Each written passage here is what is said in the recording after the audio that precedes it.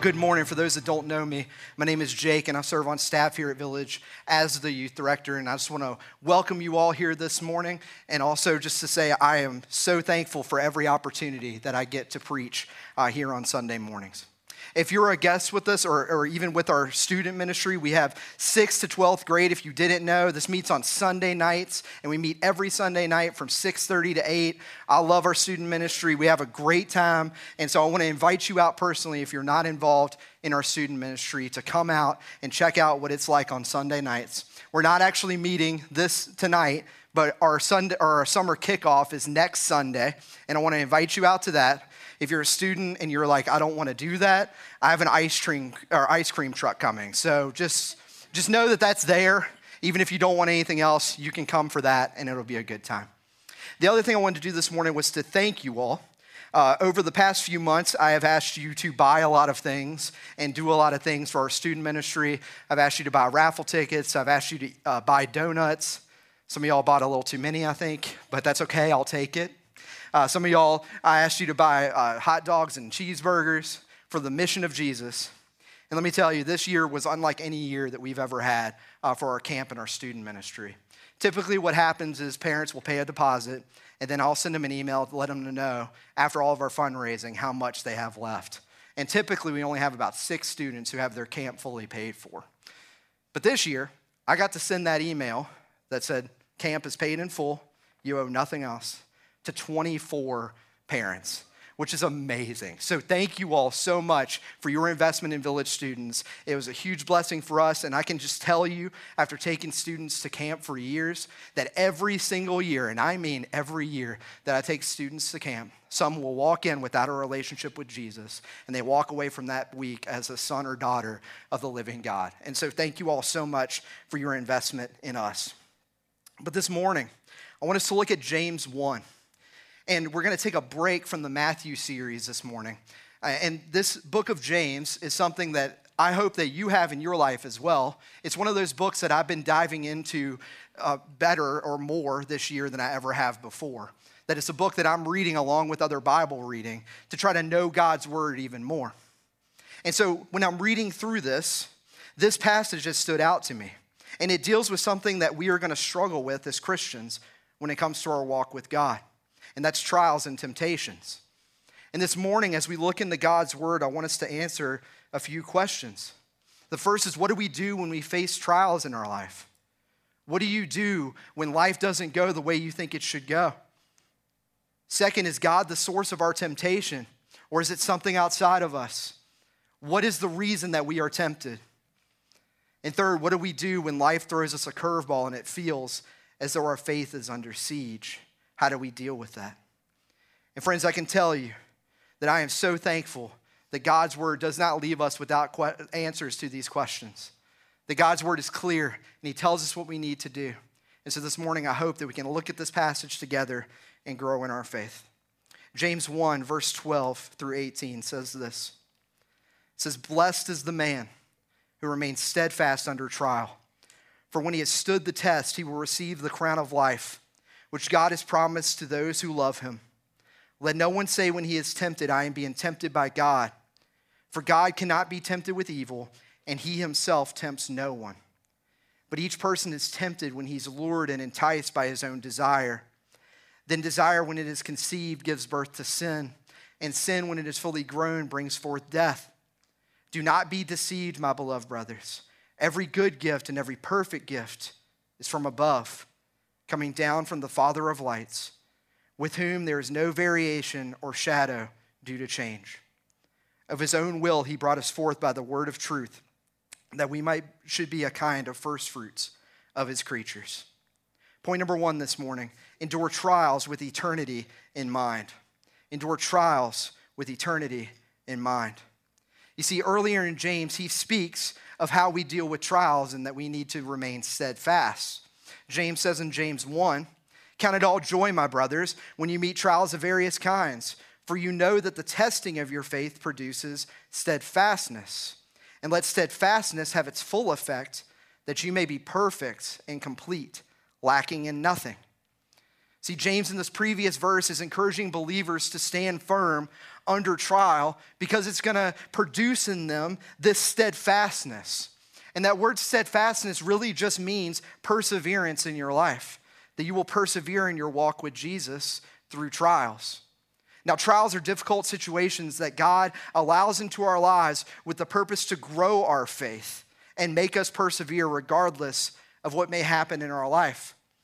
And when it comes to Scripture, we see a lot of accounts of people who did this faithfully, but the one that stands out to me is Joseph in Genesis. You see, Joseph had dreams that God was going to do a miraculous work in his life, that he was going to actually make him rule over his brothers. Now, naturally, his brothers did not like that, but they planned to kill him. But instead of doing that, they sold him into slavery. Joseph works through that, and he's faithful in that, and he gets a position, only for that to be taken away from him under false accusation. While he's in prison, he interprets dreams of a few prisoners who they say they're going to tell the Pharaoh that what he did for them. But guess what happened? He didn't. They didn't. And so Joseph remains in jail. Finally, Pharaoh gets a vision, and he can't figure out what it is.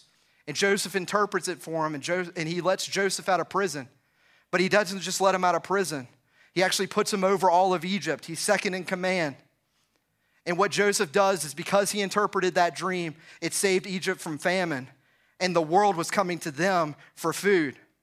Included in that were his brothers, who ended up coming to him and bowing before him and begging for mercy, only for Joseph to reveal to them who he was. And Joseph invites his whole family to come and live with them there and provide for them. Joseph's dad ultimately dies, and when he dies, his brothers are worried. His brothers are worried because they think the only reason he has not unleashed his fury on them is because their father was alive. But Joseph, in the story, Genesis 50, 20 through 21, he says this to his brothers. He says, "As for you, you meant evil against me, but God meant it for good, to bring it about that many people should be kept alive as they are today. So do not fear. I will provide for you and your little ones." Thus he comforted them and spoke kindly to them. Friends, what a testament that is of a life marked by steadfast belief in God. That Joseph had so many things happen in his life, but yet he remained with God. He trusted God, to the point where he looks at his brothers and he says, "You meant evil for me, but God meant it for good, and I'm thankful it happened because people were saved because of it. Also, on top of that, I'm going to provide for you and your family." Friends, that's a life that's marked by God, and I hope it's something that we all want to attain to as well. You see, there was a purpose to Joseph's struggle, and he remained firm in his faith. And so it's the same for us. Being steadfast means that the Christian will not sway when the storms of life come. Instead, the Christian does what Charles Spurgeon, the famous preacher, once said. He said, "I've learned to kiss the wave that throws me against the rock of ages." You see, in that quote, what Spurgeon is telling us is when you build your life on the gospel of Jesus, trials are not something that you look to sadly, but it's something you look to as another opportunity for you to worship Jesus. And that changes the way that we look at them entirely. And we do this because our life is found on the solid foundation of Jesus. And he says this himself in Matthew 7. It says, "Everyone who hears these words of mine and does them will be like a wise man who built his house on the rock, and the rains fell, and the floods came, and the winds blew and beat on that house, but it did not fall because it had been founded on the rock." Friends, I want you to notice something in that passage. God does not say that the storms will not come. In fact, he says the storms will come. But the difference is this man built his house on the rock, which would be us putting our faith in Jesus. That if we put our faith in Jesus and have him as our solid foundation of our life, that when the storms come, when the trials come, when the pressure's on, our house will not fall because we have founded our faith on the solid rock of our King. So to be steadfast is to be truly immovable regardless of what happens in your life. But friends, let me tell you, trials will come into your life, and a lot of them will come without warning. Many of us are going through a couple of them right now. First one's gas being $20 a gallon. That's a trial, okay? For those of you that have Ford F-350s, I feel sorry for you, and I'm praying for you. But there's more to it than even that, right? Some of us are struggling to find baby formula. That's a problem, and that's a trial. Some of us are struggling with broken relationships, physical illnesses, financial struggles, the death of loved ones. And you see, our world will look at all of these things, and they will simply just say, how meaningless. What is the purpose of all these things? But as Christians, we have a different answer to them. We would say that none of these fall wasted. That even through the most difficult circumstances of our life, God will use these things ultimately for his glory and our good.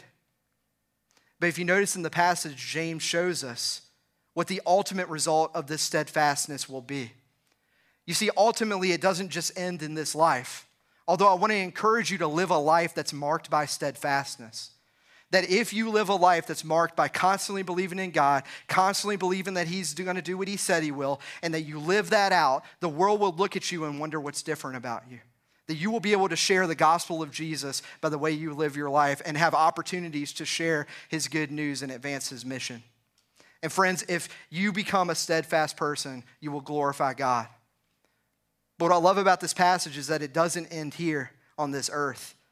The ultimate goal here is what James says is the crown of life. Now, when we hear something about a crown, the image that you immediately got in your head, I'm sure, is of a king or a queen that has a huge crown with a lot of jewels. It's very bright when you look at it. And you have this image in your head of what a crown looks like. What you have to understand is back in biblical days, that wasn't necessarily the crown that they had in mind.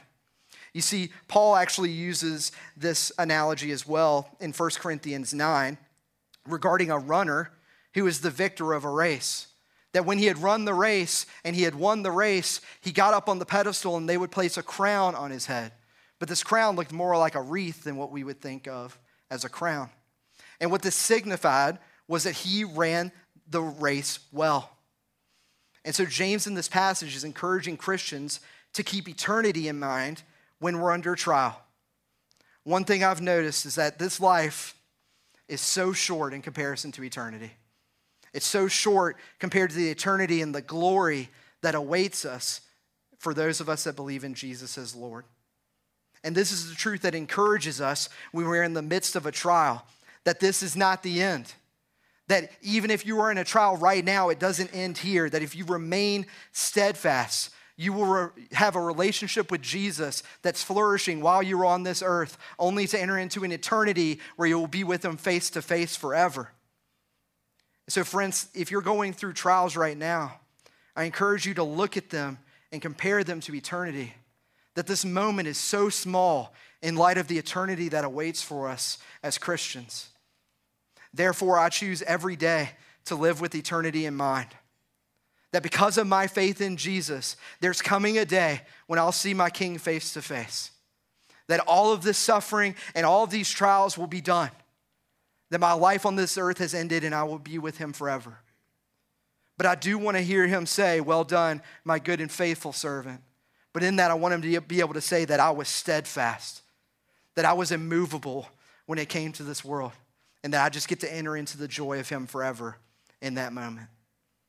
And you see, friend, on that day is the day that you receive the crown of life that James promises here. But notice that that crown ultimately is not because of anything that you did, because on your own you would never be able to attain it. But because of what Jesus did on the cross for you, you were able to receive that, and now eternity is yours forever. And so friends, you can see here that James has the positive result in mind when it comes to our trials. But if you have ever endured a trial, you know that that's not always the case. That sometimes when we face trials, things get really difficult and we are tempted to fall away from God. So point number 2 this morning, your greatest enemy is you. Your greatest enemy is you. See, James seems like he switches subjects, which goes from one subject to a completely different one. Trials and temptations. But what I want you to see this morning is that these things actually go hand in hand. That we know that God does allow trials in our life. That these trials that he allows in our life are meant for our good, to strengthen our faith. But with every trial, though, there's also a temptation there to sin or to disbelieve him. And so the question then is, where ultimately does your temptation come from? Who's to blame for the temptation that you face? First, I want to talk about where it does not come from before I talk about where it does. The first place your temptation does not come from is God, according to this passage. You see, James says here that while God may allow the trial in your life, he's not the author of the temptation.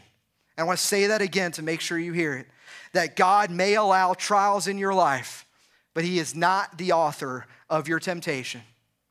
This is a vital distinction for the Christian and for our understanding of where our temptation comes from. And so then we have to look at God's word and say, why is that the case?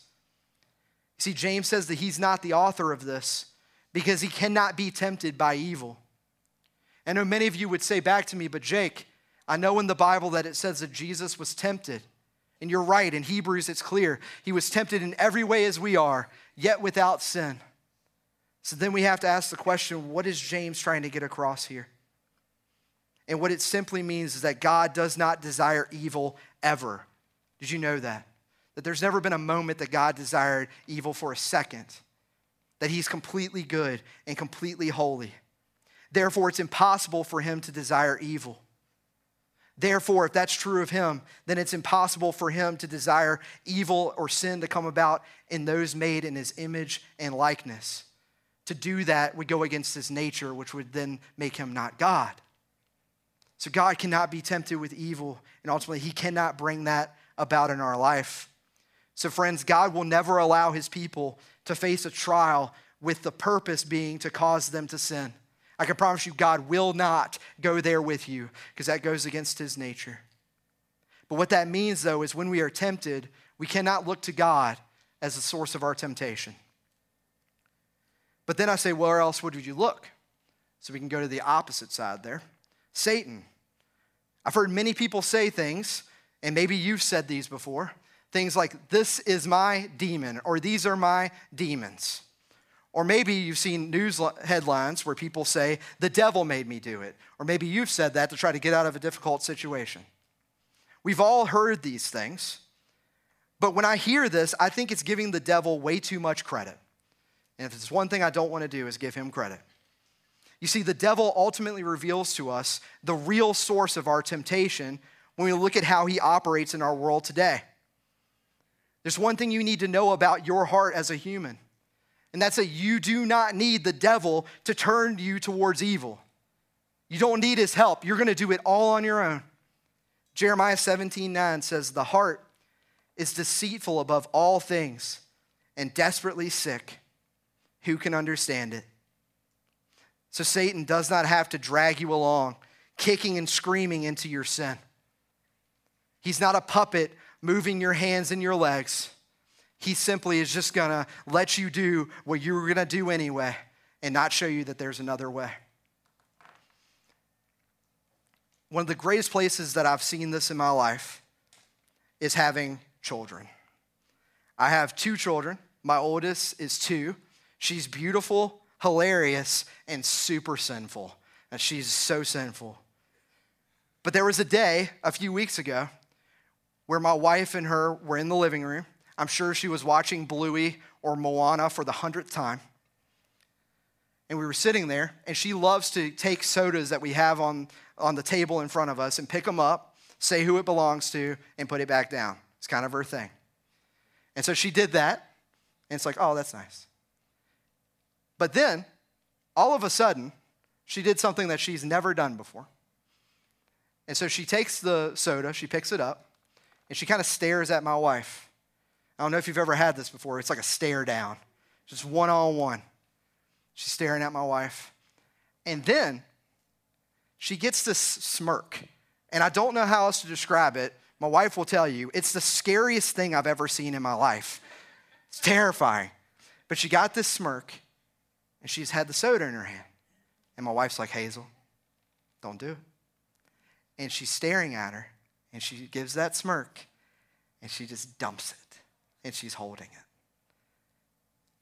And in that moment, I realized how sinful she actually is. Goodness gracious. And by the way, Sarah, you're in this service. I did not teach her that. I didn't, I promise.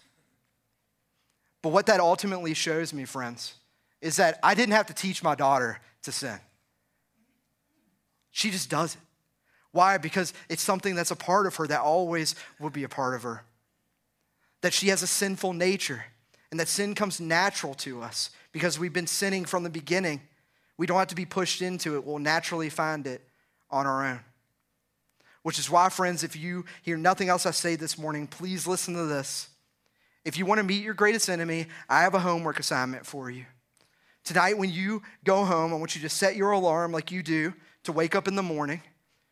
Or for my college students or my high schoolers who are just out of school, it's going to be like 11 a.m., 12, 1, 3. I know, that's the way it goes.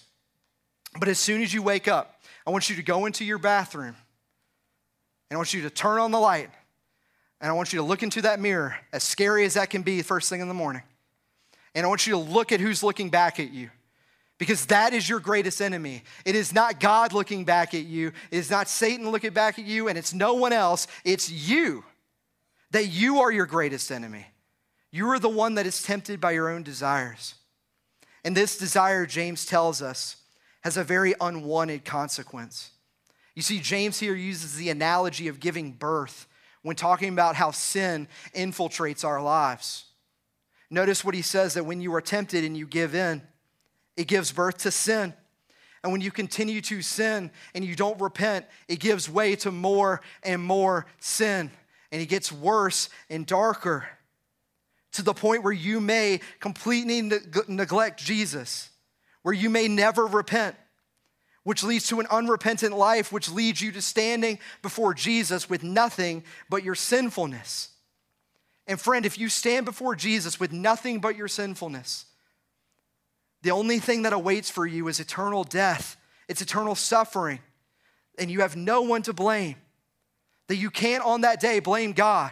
You can't look at God and say, God, how dare you do this to me? You can't blame Satan. You can't blame anybody else but yourself, because you are the ultimate source of your sin.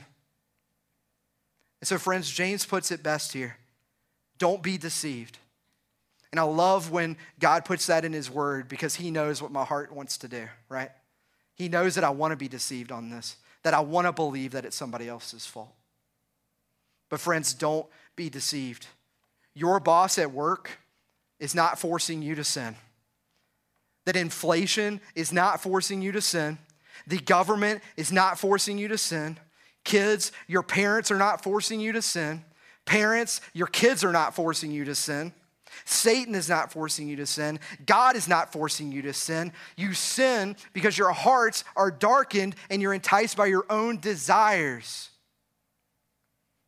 And so ultimately what we have to do is to stop blaming others. We have to stop with this blame game and look at ourselves and realize that the only solution for our wicked heart, the only solution for the sickness that is inside of us, is the blood of Jesus. But ultimately, I'm so thankful that this passage doesn't just leave us at our inability to do anything good, but it gives us the hope that we have in the gospel of Jesus. So point number 3 this morning: every good and perfect gift comes from above. Every good and perfect gift comes from above. See, James here gives us the comfort for those that follow Jesus. He tells us that if we do not believe that God tempts us, if we understand that we are our greatest enemy and that we need to deal with our sin now and not later, if we understand that any temptation that comes into our life, that God will give us a way out of, because his word is clear, and that we do not have to give in to sin in that moment, then what James says here in this moment is every good gift and every perfect gift is from above. Can I just be real with you for a minute? It's hard to believe that sometimes, especially when you're in the midst of a trial. You see, most of us, if you're sane, don't go into a trial giving high fives going, woo, yes, exactly what I wanted to go through this week or this month or this year. You're not typically excited. It's more like the great aunt at Christmas who, instead of getting you a Starbucks gift card, gives you a wool sweater. It's kind of the way that we treat trials as gifts in our life. It's the gift we don't really want. We wish God would have given us just another gift. But friends, luckily, God does not leave us without a guarantee on any gift he gives us. that every single gift that God gives into your life, he promises that it will be good if it comes from him. And this means that whatever trial that you're going through right now, I don't care how painful it may be, there's two truths that you need to hold on to. The first is that this trial has not come into your life before first passing through the hands of your almighty loving God. That your Father knows. He's not blindsided by it. He knows what's happening in your life. He knows the trial that you're going through. But second, God's word is also clear that although this may be painful, it has been placed in your life to strengthen your faith, and that God will work through it, that he will use it. Therefore, I trust the God who gives us perfect gifts, even if right now I may not see it as a gift. Remember, friends, the God that you serve. See, James says it right here. He says that God does not change, that there's no variation or shadow due to change in our God. Hebrews 13:8 tells us the same thing. It tells us that Jesus Christ is the same yesterday and today and forever. And can we just stop for a moment and marvel at that statement? Marvel at the fact that you serve a God who never changes, that he is constant, that he's unchanging, and he's stable. Although a lot of the times in my life, I am unstable and I'm constantly changing. And friends, this is how all of life is. And I bring this up frequently when I'm counseling teenagers, that I've found in my almost decade of student ministry, that in teenagers, it seems especially like everything in your life is changing, especially middle school. I always tell our middle schoolers, if you can make it through middle school, you can make it through anything. But ultimately, we see change happening in their life. That parents, you know, that emotions are high and opinions are strong with teenagers. But what I see outside of just the emotions and the strong opinions is somebody on the inside who's terrified. I've run into this over and over again with students, that on the outside they may even appear to be okay, but I know they're struggling because they say, this is changing about my life, and my parents are struggling, and my grades are struggling, or I don't know who's my friend this day and who's my friend this day. I don't know what the future holds for me. And their body is changing, and their mind's starting to change, and they're starting to think through things about Jesus. And they just want to know, what is the thing that's going to be steady in my life, because nothing feels steady anymore. And for me, every single time, I'll take them to this verse. I'll say, friend, what you have to understand is that there is a God out there, that although everything in your life may feel like it's constantly changing, there's a God out there who never will, and he never will change. That this is the same God, and he will be the same God with you as a sixth grader that he is with you as a senior, that he is with you after you graduate college, when you're 30 with 2 kids, when you're 50, when you retire, and the day you die. He will be the same exact God because he doesn't change. He's the God who will never leave you, never forsake you, that he will walk through all of life with you because he is God with us. And friends, this morning, don't miss out that the same is true for you. That even if nothing else, that this morning you are in this room and God has persevered you to this point to be in this room, to hear from his word, that he never changes, that he's the same yesterday, today, and forever. And God just looks at us and he says, trust us, trust that I'm working for all things for your good. And this God rescued you from sin and death by the power of his gospel through his son Jesus. And that's where this passage ends.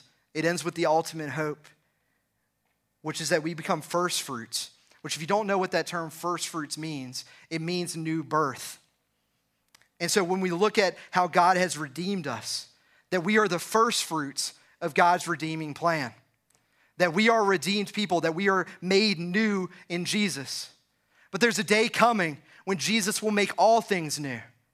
Heaven and earth will be made new. All kings, all peoples will bow before him as Lord. But what this verse tells us is that right now, we get to experience the new life of Christ by being a new creation. And we get to be a small part of what God is about to do when he makes all things new. It's just an appetizer to that meal that's coming.